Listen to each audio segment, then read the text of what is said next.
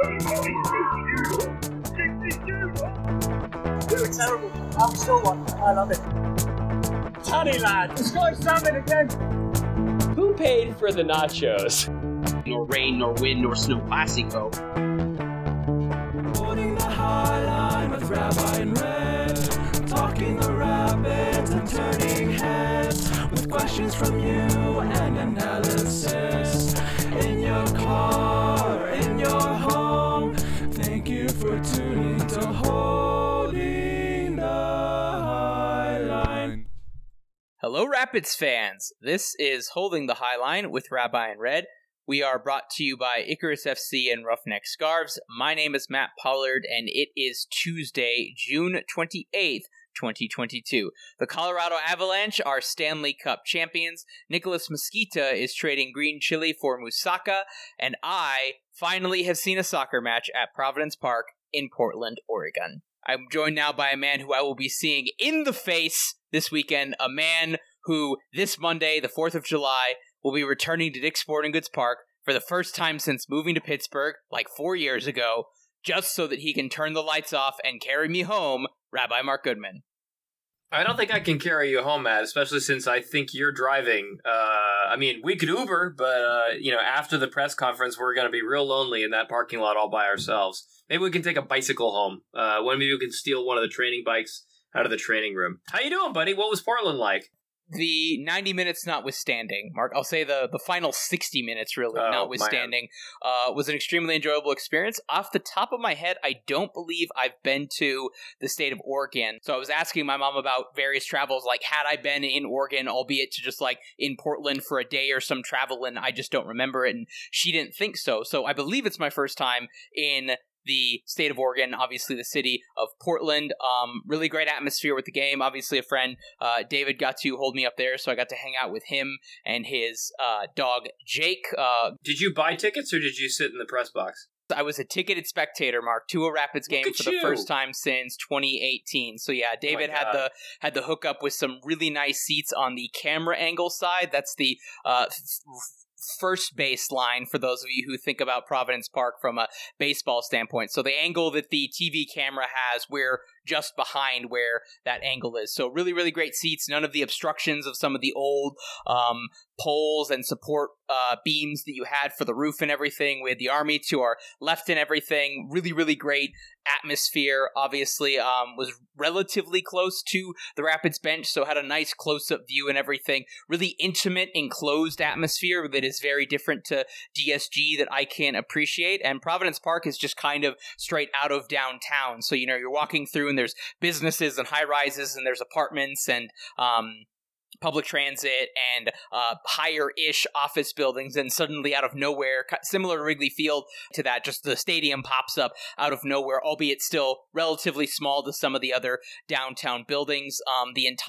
It'd be the north side of the stadium, which is the Timbers Army end. That street gets closed down, and that entire walkway is just lined with bike racks, and they're completely full within 30 minutes of kickoff. So we ended up... When you build your stadium near where people can bike to the stadium, guess what? People bike to the stadium. When you build your stadium 15 miles from anything, then they have to drive. Or take the party bus with C38.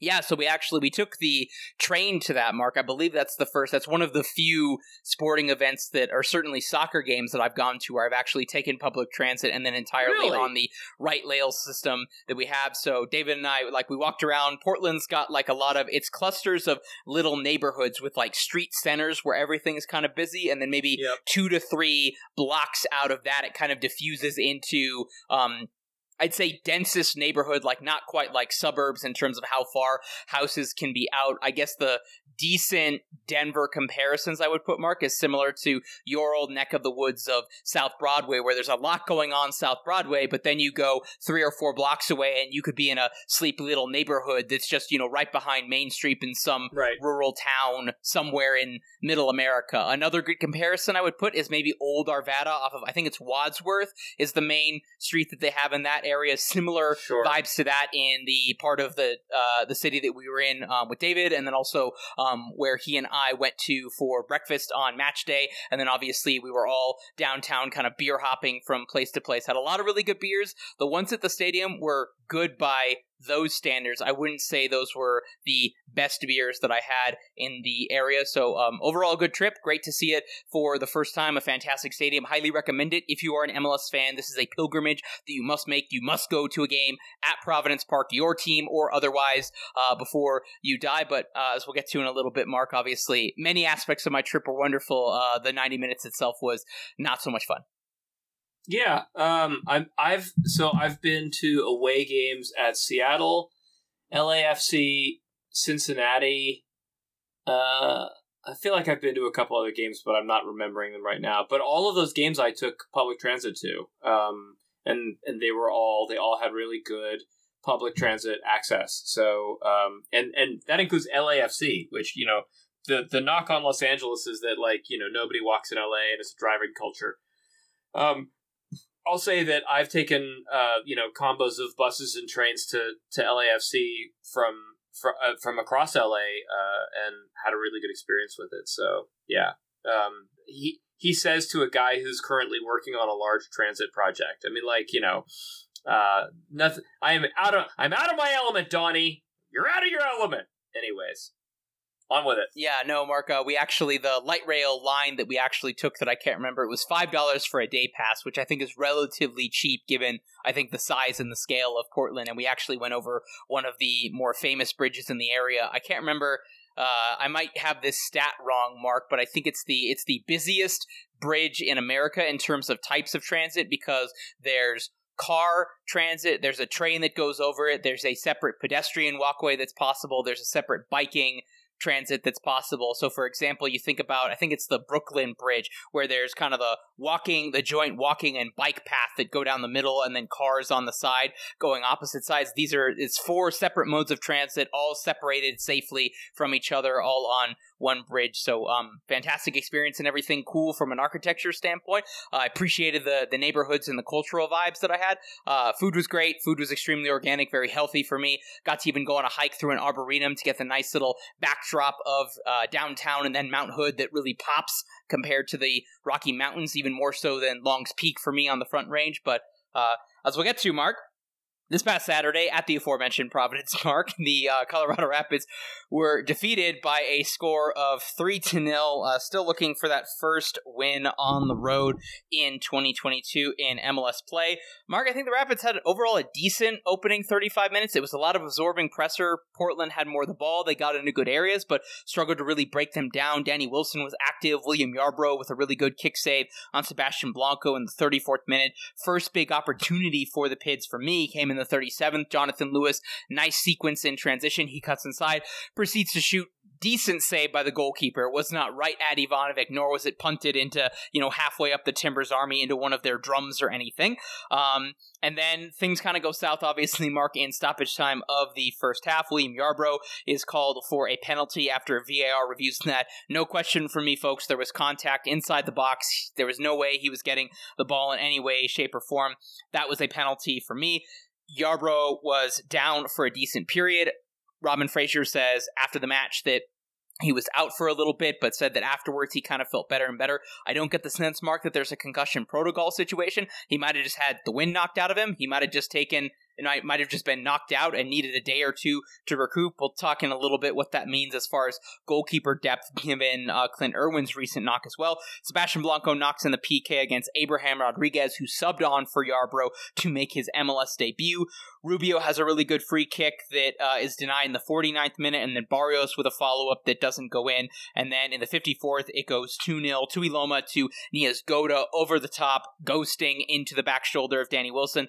Very, very similar to Talles Magno the other week. Kind of a question there, Mark, of whether or not it should have been a handball. I've looked at this multiple times. The angle that we got in the stadium, folks, was not very good at all. But I can Mark, that's right on the boundary for me, just like the Nathan non-PK earlier against San Jose. In that regard, between those two, you figure those two are kind of on the fence, coin flips. The Rapids came up tails on both of those. In any case, it's 2-1 in the 54th minute, and then Niezgoda with some nice little... He finds some space between the center backs in the 62nd minute to make it 3-0. Mark, I don't know how productive it is to talk about the final 30 minutes. I think the Rapids were well unbeaten at that point. Abrod made a couple good saves. Rabbi, let's start with bad things, please. You're leaving me with the alternative at the end of a few minutes of talking about this that I will have no good things. This game was bad for the Rapids, I thought. Really, really bad. I haven't written it yet, but the piece that I'm going to write for Backpass this week is going to be entitled No Vibes, because without Jack Price, we are a no vibes team. Like, there's no spark, there's no life. Let's start by the lineup and the rollout. This was a 4-3-3, or depending on how you look at it, a 4-1-4-1. And it put the center three as Mark-Anthony Kaye alongside Diego Rubio, backed by Colin Warner. And Colin Warner's fine, but he doesn't really add a whole lot. He's an average tackler, below average passer. He does not move the ball forward much. He won't show up, in the final half of the field in any way that is productive. Then you've got Diego Rubio, who's not really a pass-centric striker, pretending to be an attacking midfielder. And he was physically in spaces where he could deny the opponent, but he is not a defender. And he's not a bad defender, but he's not a good defender either. So he was kind of a nothing burger for me in midfield. And Kaye, I just didn't feel him there and that's probably because the other midfielders weren't really present either. I mean, like, the way the Rapids kind of pursued this game, I looked up at some point, and I don't know what the final number was, but around the 75th minute, the Rapids were listed as having 45% possession to Portland's 55% possession, which is really bad when you consider, they were trailing. Portland had a lead for a bunch of that. Usually when you get a 1-0 lead, you start to sit on it. When you get a 2-0 lead, you start to sit on it. When you get a 3-0 lead, you start to sit on it. But, they really, Portland commanded possession. The Rapids really couldn't find much. The greatest opportunity the Rapids had was in the 80th minute. They had a double shot on goal where Lewis picked up the ball and he made 3 touches before being denied, and the ball was recirculated right back from, I think, Barrios to it was either Barrios or Rubio, right back to Gyasi Zardes, who either flubbed it or got blocked from basically point blank range.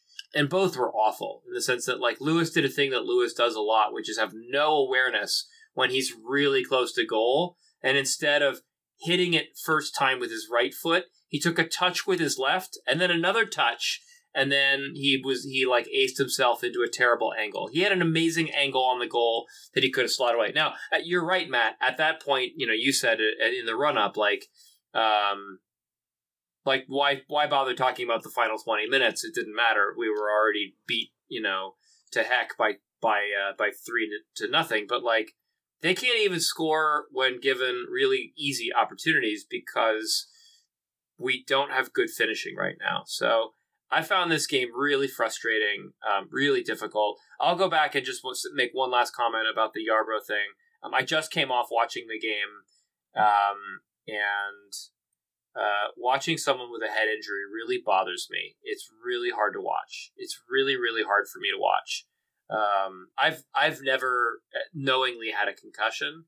I don't know why, but I've read a lot of, I think you all have heard of this on the podcast if you guys go back a couple of years, but I am really sensitive to head injuries. When I see someone looking dazed or I see someone who looks really messed up, I think it's because I've read a lot about it and thought a lot about it, and I just feel I get really worried about a sports environment which inflicts permanent damage on the participants, right? It feels to me, and this is going to be a bit editorial and a little bit, kind of lily-livered, kind of me on my liberal soapbox, but indulge me. Like, I feel really dirty paying for sports knowing that I may be transactionally participating in the exploitation of someone's like lifelong head injury. Do you know what I mean? Like, I really worry that a guy, is going to have like migraines or problems later on.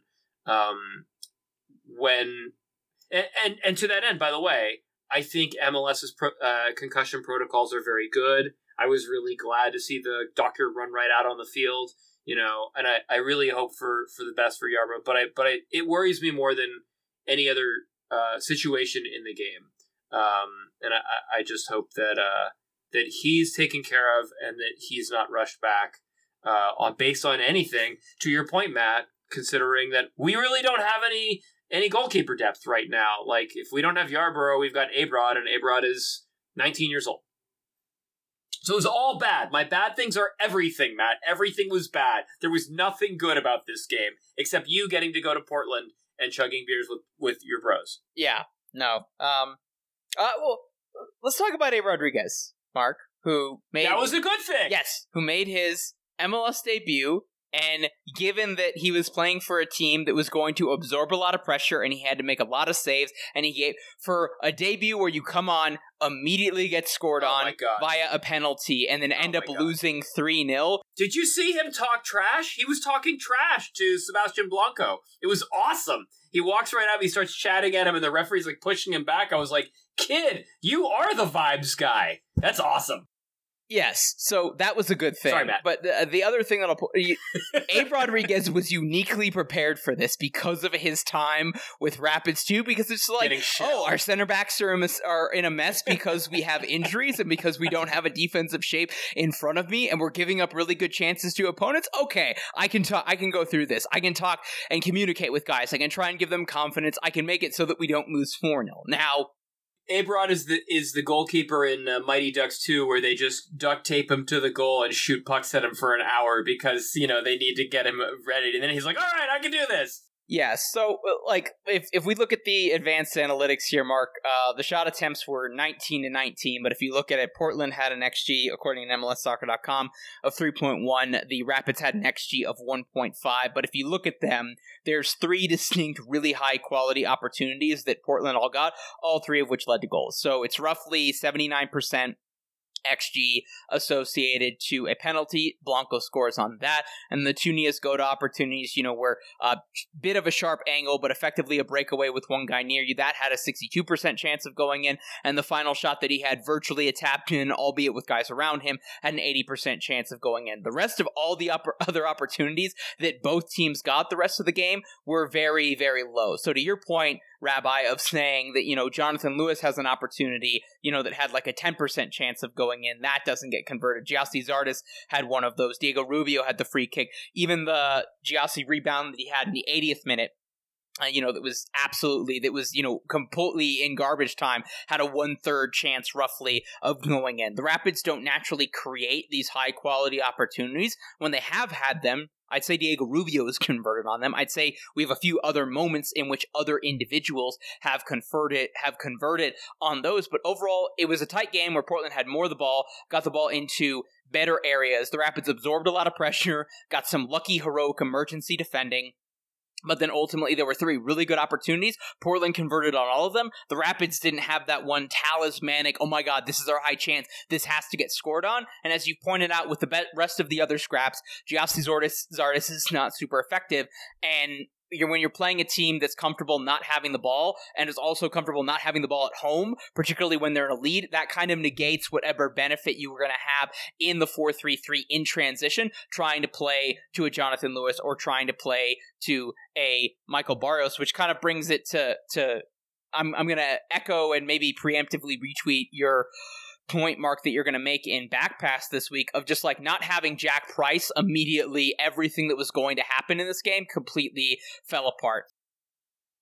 And it's not just on Jack Price in the sense that, like, even if we had him, he can't carry the team. Other people need to be electric instead of being kind of meh. And I think the other thing about this team is that it's very meh against a very meh opponent. Like, there's nothing about Portland that screams, we need to be on our best game in order to beat them. Like, they're not very good. And, the stunning thing is when you look back at our last 5 games, our one win is over Seattle, who are fantastic at many positions. They just came out incredibly flat against us and couldn't pull off anything. So anyways, I apologize. I interrupted you. That's that's kind of where the key frustration for me is, Mark, because this team is at their best when they're preventing those opportunities and at least controlling things in midfield. And without Jack Price to be there and kind of control, both individually be in the engine room and then also be barking orders and controlling the shape, they were reacting rather than actually anticipating or dictating any of the play whatsoever. And to be fair, I saw this in person, obviously. Diego Rubio was trying to do that. Congratulations, Diego Rubio. You are average, playing out of position, at the position of strength of possibly the best player on the Rapids and the captain of the Rapids. You are average in that out of position role for a guy who is very, very good, top 5 at what Jack Price tries to do on over the course of 90 minutes from the run of play for the Colorado Rapids. And so in the absence of being able to overcome that, or as we'll get to in a bit, Mark, maybe not having Nicholas Mosquito, who can have a little more energy and mobility than a Colin Warner, they were reacting, they were a step slow, they were behind the 8 ball. Credit to all 4 of the center backs, all 4 of the defenders, credit to Colin Warner at times, credit to William Yarbrough before he got hurt, credit to Abe Rodriguez when he subbed on, that they were able to have a couple of those good key emergency defending actions to prevent it from being 4 really high scoring opportunities that could have led to a 4-0 or a 5-0 or, God forbid, something worse like that. But just fundamentally, Mark, as soon as Robin decided to go 4 at the back, I don't think the Rapids had the defensive coverage to make up for the lack of organization they missed without Jack Price. I think this game was extremely emblematic of problems that can exist when they don't have that 3 center back setup that Danny Wilson is used to, passing out of that central channel that Lalas Abubakar was unavailable, that Austin Trusty is used to, kind of only having to navigate 1/3 of the back third, 1/3 of the final third. So I'll say the left third of the final third rather than having to be in that situation. And so Mark, this game showed me that on the road, the Colorado Rapids should not come out in a 4-3-3 with Gustavo Vallecilla and Danny Wilson. That is not a recipe for success. And in the absence of Jack Price, with other issues they have in the midfield, just that midfield is Swiss cheese. They are going to not be able to dictate play. They are going to give up chances, and it's going to be very difficult for them to pick up results. Last big thing that I have, Mark, is Gyasi Zardes had an XG of just over 1/2. I think it was 0.55 that he was supposed to get. He was mostly invisible for me in this game, Mark. The chances that he did get seemed serendipitous or seemed out of somebody else creating something. Does he move decently well? Does he try to press well? Does he make life slightly annoying for the opposing center backs when they're on the ball? Yes. Does he do that markedly better than Diego Rubio? Absolutely not. He was toothless in the attack. He was toothless in possession.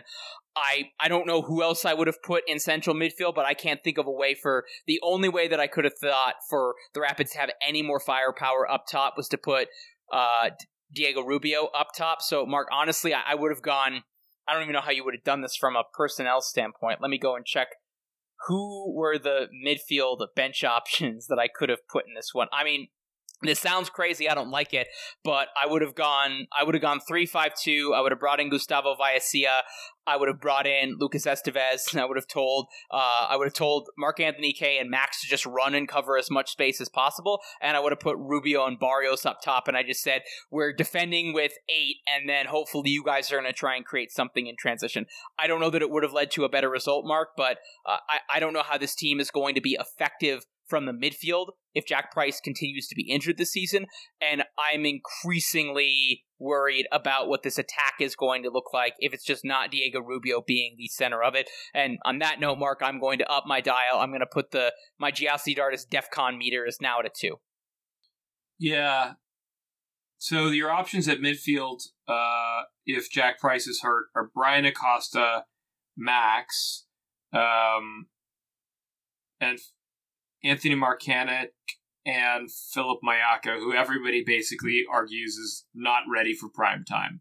Those are your options, because the assumption is you're already putting Kay and Warner on. And in the other than those guys, your options are to use wingers and bring them inside and see what they can do. And I don't think any of that is going to work. I mean, I don't think Jonathan Lewis isn't the craziest idea in the world, considering we didn't get great results from Diego Rubio, and it's the same kind of setup. But, this is all just rearranging deck chairs on the Titanic right now. The really important point that I think you're making, that I'm making, that feels like, there was a shift for me from talking about the Gyasi Zardes DEFCON meter to talking about the Colorado Rapids season DEFCON meter, where it seems like this game was really bad. It seemed like we're really deficient at multiple positions. It feels like we're 3 players shy of a full deck here right now. If that's not a mixed metaphor, I don't know what it is.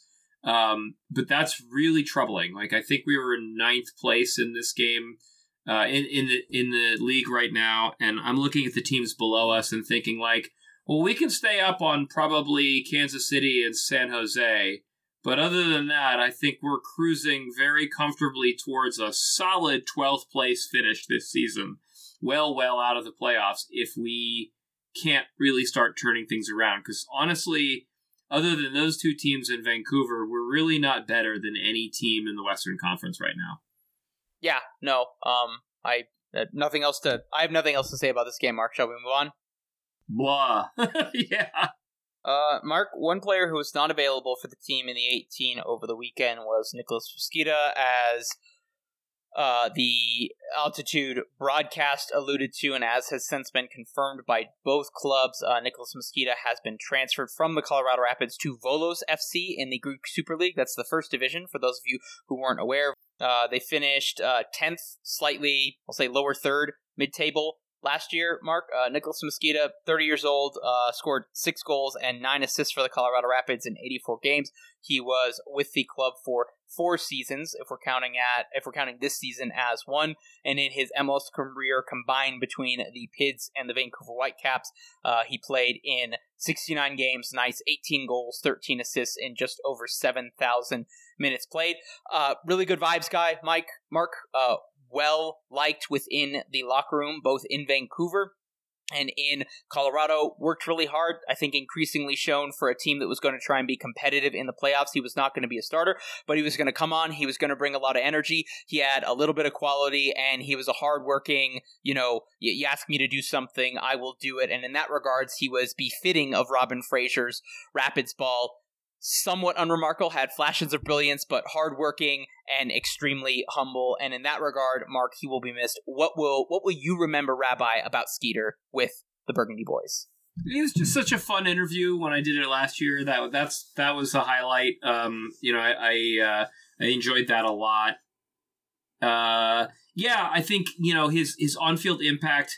He had some really nice sub-on role stuff in his first season, and then that just kind of declined over the years into this, which is I think his 3rd season with the team, where basically he came on, he ran around for 10 minutes, he caused a little mayhem, but he wasn't much of a threat to kind of change the game. So he eventually turned into a late game, let someone else get a break, kind of option when you need a guy to just fill in, but you don't really need a goal, which is not a very useful position, to be honest. But he does have a good attitude. He's also one of those guys where, you see him in training and he gives 110%, and that's really valuable too.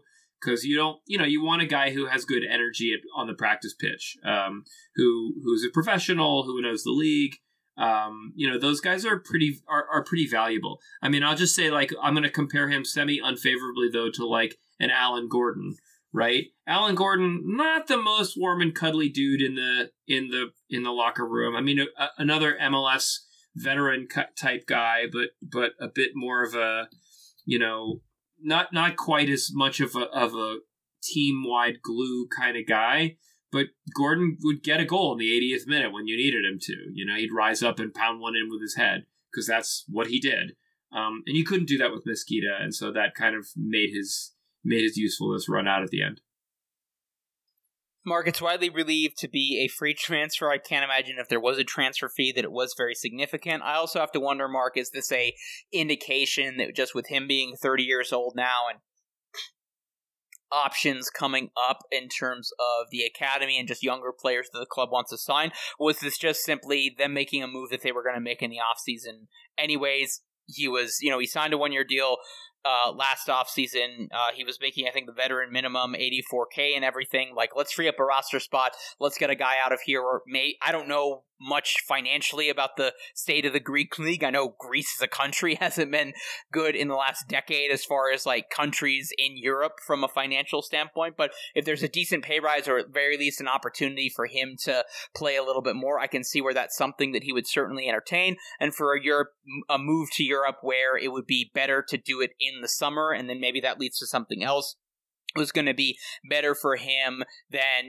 at the end of the year, like, hey, Nico, you didn't play a whole lot. We could get a young kid who at least has some upward trajectory and everything. We're going to let you go. And, good luck trying to find a team in the USL Championship that's going to give you one last cash bit that's going to make sense based on how much you had made in the past. So, Mark, I guess officially, can I unanimously vote now that we make Volos our Greek team? Without a doubt.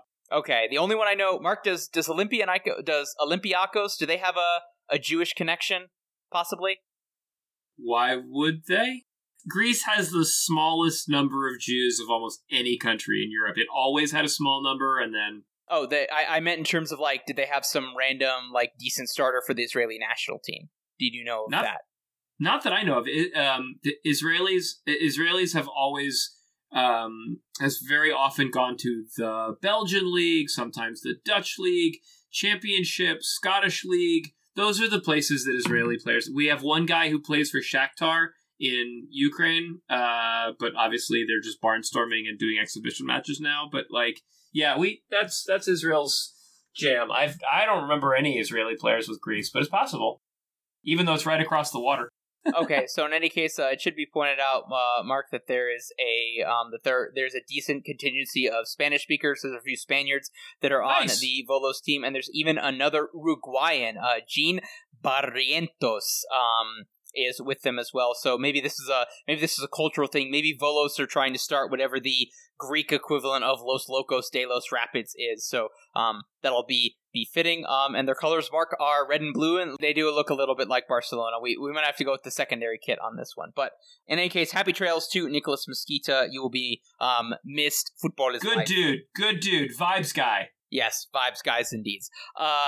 Mark, the other two things that we kind of have to point out, it looks like Andre Rawls, former Colorado Rapids third-string goalkeeper, has supposedly been in training with the team with some injuries that they've had.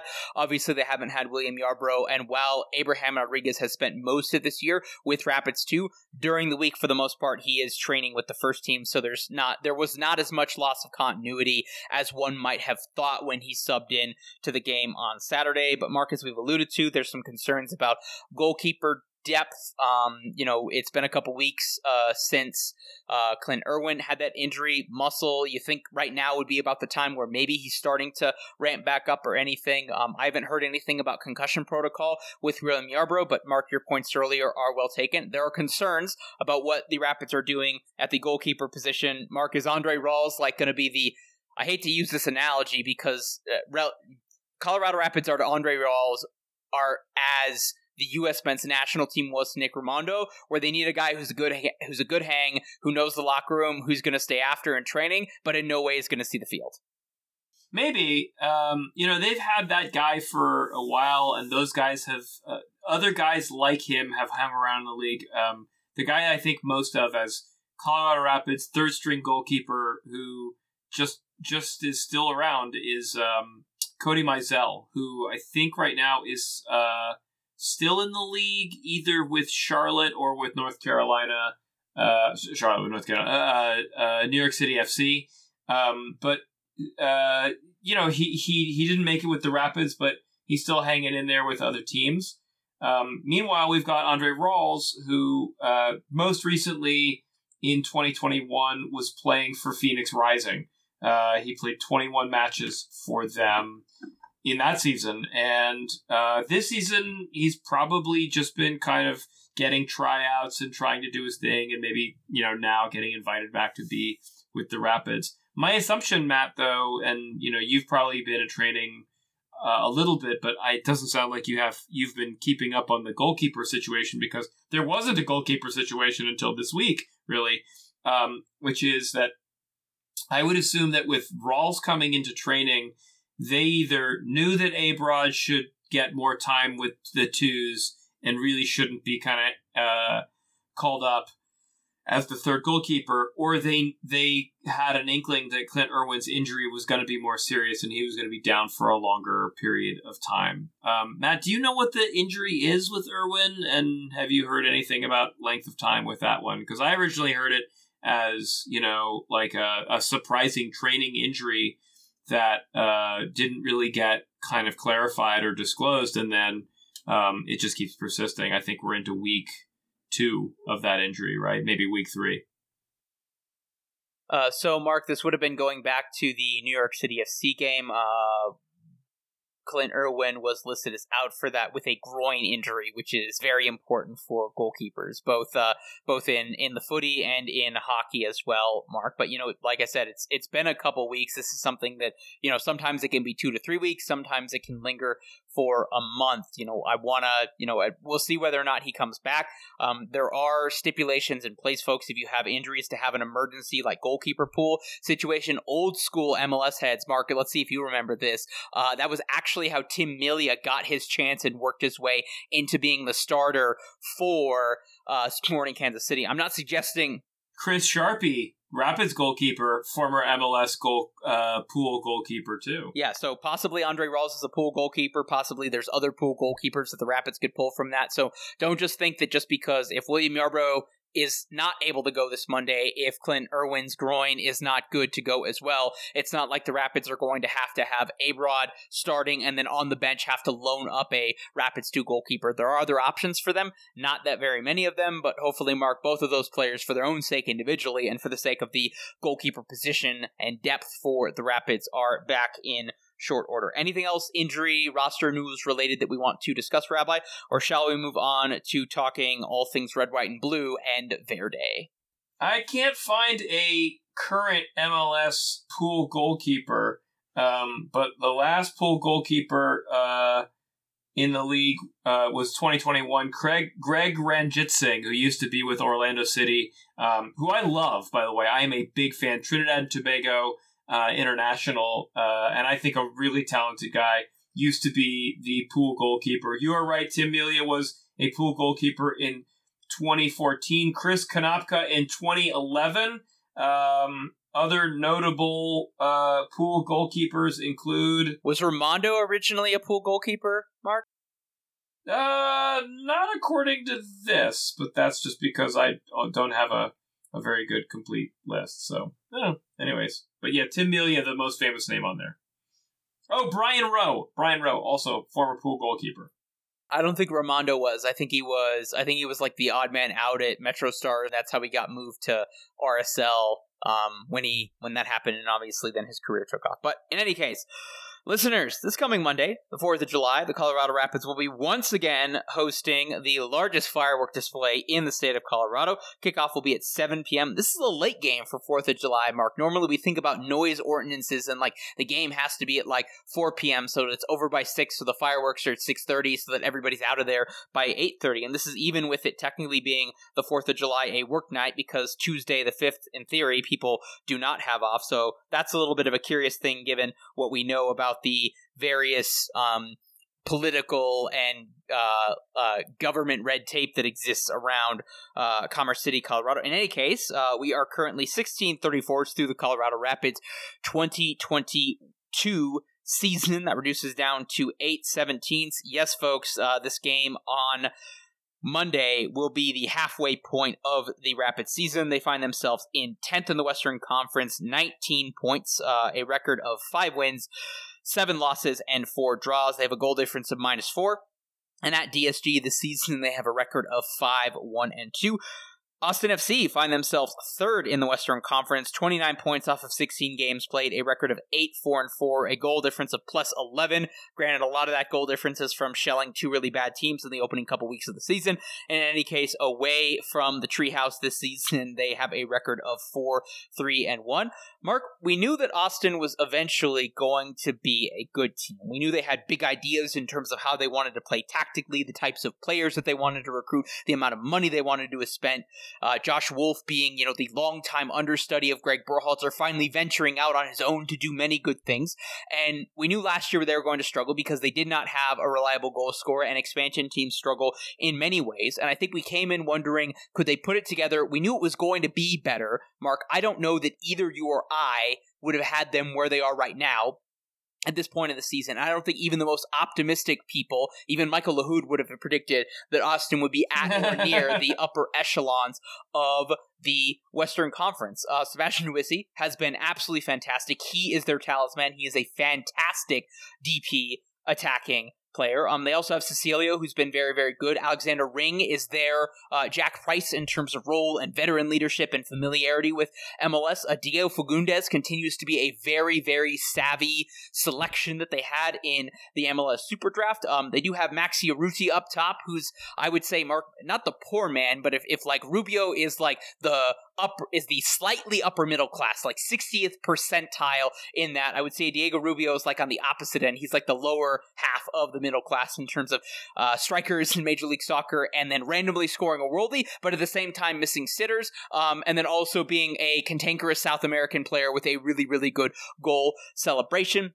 Very, very CONCACAF-y. Yes, very CONCACAF-y. Bit of a rotating cast in terms of their fullback position, Mark. They haven't really figured out what they're doing in the wide role. Diego Fagundes has played there in a 4-2-3-1. They've played in a 4-3-3 at times, depending on what they want to do with Druidsny. Ethan Finley has been one of their big acquisitions from that. Rodney Redes kind of was their I'd say their equivalent, Mark, to a Brian Galvan, who hasn't really come off in MLS yet. I'm still concerned, or I have doubts about whether or not their center back depth can hold it up for the whole of the 34 games mark. They have been very good. Cascante has been good, and he has stepped up with the retirement of Matt Beasler from last season, and Brad Stuver continues to be one of the other great American goalkeepers who is just languishing on the bench for one team, who has gotten a starting opportunity and has proven his quality. Mark, this is a very good team. This is a team that has proven they can beat the Colorado Rapids and score goals at altitude, and given what we've seen the Rapids do in the last 2 weeks and what they have lacked from an attacking standpoint and how they have been leaky from a defensive standpoint, I am very, very concerned about what Druisi could do, especially if it is against Abe Rodriguez on Monday. It's a good team. You're right. I think, to me, looking at this roster this year compared to last year, I didn't see so many upgrades that I thought to myself, like, oh, these guys are really, really going to do it this year. Musa Kalilu Digite, who's been kind of playing as a striker and as a winger for this team. A couple other guys like Ethan Finley off the bench, Kolmanic, who comes in at left back when you need him. But other than that, like, just not a whole lot of guys who I looked at this team and said, you know, they're going to be excellent. But Driussi is having a much better year than he did last year. He's just settling in. He didn't start playing until later in the first season. He didn't join the team until later, and he didn't settle in immediately. Your point about Maxi Urruti is kind of thinking, like, I think we both kind of think, like, what is he doing still being a top player in Major League Soccer at the age of 31 after having been around with lots and lots of teams? I mean, like, he was a really, really great player for FC Dallas back in 2016 under Oscar Pareja when they were, really, pushing for big things. But, like, that was, like, eons ago. That feels like ancient history. But here he is. Anyways. But he has 5 goals. And I think the Rapids would be very happy with a striker who had 5 goals at this point of the season. They've had a good run of form recently, playing very well. 2 wins, 2 draws, and a loss. Their loss was an absolute thumping by the LA Galaxy. which you could probably tell us more about if you remember it than I can. But this is a very good team. They have been really. They've been beating teams by large margins is the other thing. They've got an 11 goal differential, and they started the season out with a whole bunch of big wins. So that's kind of like they beat Inter Miami 5-1 and Cincinnati 5-0 at the beginning of the season. Plus they have a 3-0 over Vancouver, and then they settled down after that into a lot more 1-goal games. The Rapids have a history of coming out gangbusters on July 4th. So that's kind of the main thing. The real question here, I think, is, can they contain Driussi? If they can do that, I think that they'll be in decent shape, but it would be very helpful if Jack Price was back and healthy. There's no indication that that's the case. It would be very helpful if the Rapids could find either another formation or another way of getting what they need out of this team in order to put the pieces in order. I don't know how they do that.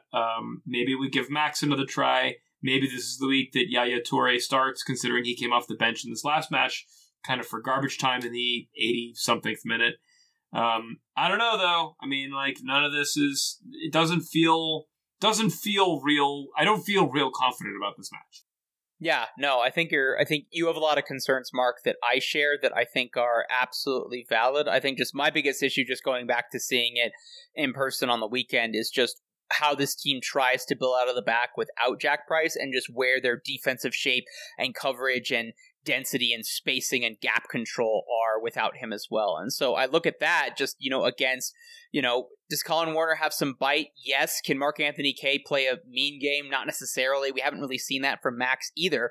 So if they're not going to win the positional battle from a defensive intensity standpoint, then that's just going to mean more space for Alexander Ring to do what normally Jack Price and Danny Wilson try to do against disorganized defenses. And then if things really get ugly, you have Felipe Martins, who's been an MLS journeyman, who's a Brazilian, who, Mark, I would absolutely, if I had to draft a MLS best 11, I need to win a bar fight, or I need to go to Fight Club. Felipe Martins would so fit in on Diego Simeone's MLS team, absolutely. And so, if the Rapids don't win the battle in the midfield, is Max or Mark-Anthony Kaye, they're just going to be eaten alive by this guy. So I think, the problem statement, I think, is pretty clear. If Jack Price can't go, then a couple of key players that we have not seen step up in that regard need to, or Robin Fraser needs to find some creative way, from a personnel or a motivational or a defensive tactical shape way, of reestablishing that in the midfield. If Price is there, and if suddenly he's 90 minutes fit, if they just, if he was 50-50 and decided, let's not risk you against Portland on turf, let's save you, and then, you'll have, 9 days between the Saturday game and then the following Monday in order to get right and everything, and he's able to go 90 minutes, I feel a lot calmer about that. But they're still going to have to handle Driussi. We've seen that they've been able to do that at home against Nico Lodeiro, against Joao Ruidiaz and everything. If they're able to do that, I think they've got a chance. But on paper, Mark, this, as we're on of the same mind, that there's that this is an uphill battle. At the same time, we've seen when home games look the most dire, when it looks like this team absolutely has its back against the wall, that's often what brings the best out of them. Like that game against, the home games against Atlanta, against Sporting Kansas City, against Seattle earlier, that, was the shock win of the season for me, absolutely. So I would not be shocked at all with a gut check performance, 90 minutes, all 11 guys putting in one of their best performances of the season and finding a way to get a 1-0 victory. I would not be surprised by a similar result to Nashville or Portland that we've seen in the last two games, of a 3-0, a 3-1, where the Rapids just don't look like they're in it, and by every single optics and statistic and measurement you could measure the game at, the Rapids are thoroughly outplayed, and deservedly it shows on the scoreline. On that note, Mark, I'm just flat out not going to predict a prediction on this one. Or if anything, if people really want to hold me to that, I'll say wait for the lineup. I guess, Mark, do you want to give a prediction, or do we want to tell people what's going on in terms of what we're going to be doing on match day with you here in town? I love predictions. I'll say we're going to go 2-2. Match day, I have no plans. What do you think we should do, Matt? Well, I'm definitely going on a hike on Saturday, but I mean, we should definitely hit up the tailgate. Well, I won't be here, so that's good. Okay, it'll be a normal tailgate. So I'll say right now, listeners, 5 o'clock at the absolute latest, but probably closer to 4 or 4:30. Mark and I will be in the parking lot, available for chatting, available for in-person Ask HTHL selfies, autographs, and once again, this is your in-person opportunity to yell at us and tell us that this podcast sucks and we should stop doing what we're doing. So we'll be available for that. Mark, do we want to try and organize? Do we want to try and do something on Sunday? You're going to be in town Sunday night, right, Mark? So I fly in Sunday day. I'm there Sunday. All day Monday, and then I'm around on Tuesday. I think we should just meet up with people before the game, but that's my thing. But I would if we wanted to extend that out to like, I don't know what you're doing on July 4th, but if we wanted to extend that out to like, even earlier in the day for a pint or Frito pie or French fries somewhere else in town, I'd be down for that too. So keep up with us on Twitter and think about joining us somewhere out in town. Yeah, there's a full slate of games on Sunday, Mark. There's games going from 3 p.m. all the way. There's a game at 7 p.m. as well. So maybe we'll hit up the Bulldog or Stonies or something like that. All distinct possibilities. So yeah, stay tuned to us on Twitter, folks, and then I'll both on our personal accounts and then on HTHL we'll tweet if we're doing anything, but absolutely for sure at least 2, probably closer to 2.5 hours before the game, we will be in the parking lot, chowing down as the C38 tailgate officially goes 1776-0 in their all-time record as a MLS pregame tailgate. Rabbi, anything else today, or shall we get out of here? Let's call it a day. Ladies and gentlemen, you can purchase a Roughneck scarf or a Icarus FC kit and help out our sponsors. Roughneck Scarves, makers of fine neckwear. We're into silk scarf season, Matt, and I feel like silk scarves don't get the love that they deserve. It's really hard to come to a game at this time of the year wearing the wool ones. So if you've never owned a silk scarf, I highly recommend it. They're light, they're simple, they're easy. They tend to be less expensive. Sometimes you can score them as swag off of like free events, but you can find a nice silk one on Roughneck Scarves if you don't already have one. Check that thing out and maybe make some for your next big event. Icarus FC, also a wonderful sponsor. Matt, tell them how to hit us on the socials, how to read our written content, or also how to get in touch with us if you have a question. Listeners, follow us individually on Twitter at soccer_rabbi and at LWS Matt Pollard. Check out all of our written content at Pittsburgh Soccer Now, lastwordonsports.com/soccer, and our Substack, holdingthehighline.substack.com. Head on over there and you can become a paid subscribing member to Holding the Highline. Get all the stuff that we're putting out behind the paywall. $5 a month or $42 for the year. There's also a free option there. Just view us in web format or drop us an email, and then you'll get email anytime there's a free article that we post out, mostly Backpass. I do have a few things in the works, though, on my end there. If you want to hit up the podcast on Twitter, at rapids96podcast@gmail.com. Send us your questions using the hashtag AskHTHL, or if you're not on Twitter and want an update by, we'll say, Saturday midday, you can email us, and I'll get back to you shortly at rapids96podcast@gmail.com. Listeners, happy 4th of July, happy birthday, America, and we will see you on Monday for 4th Fest.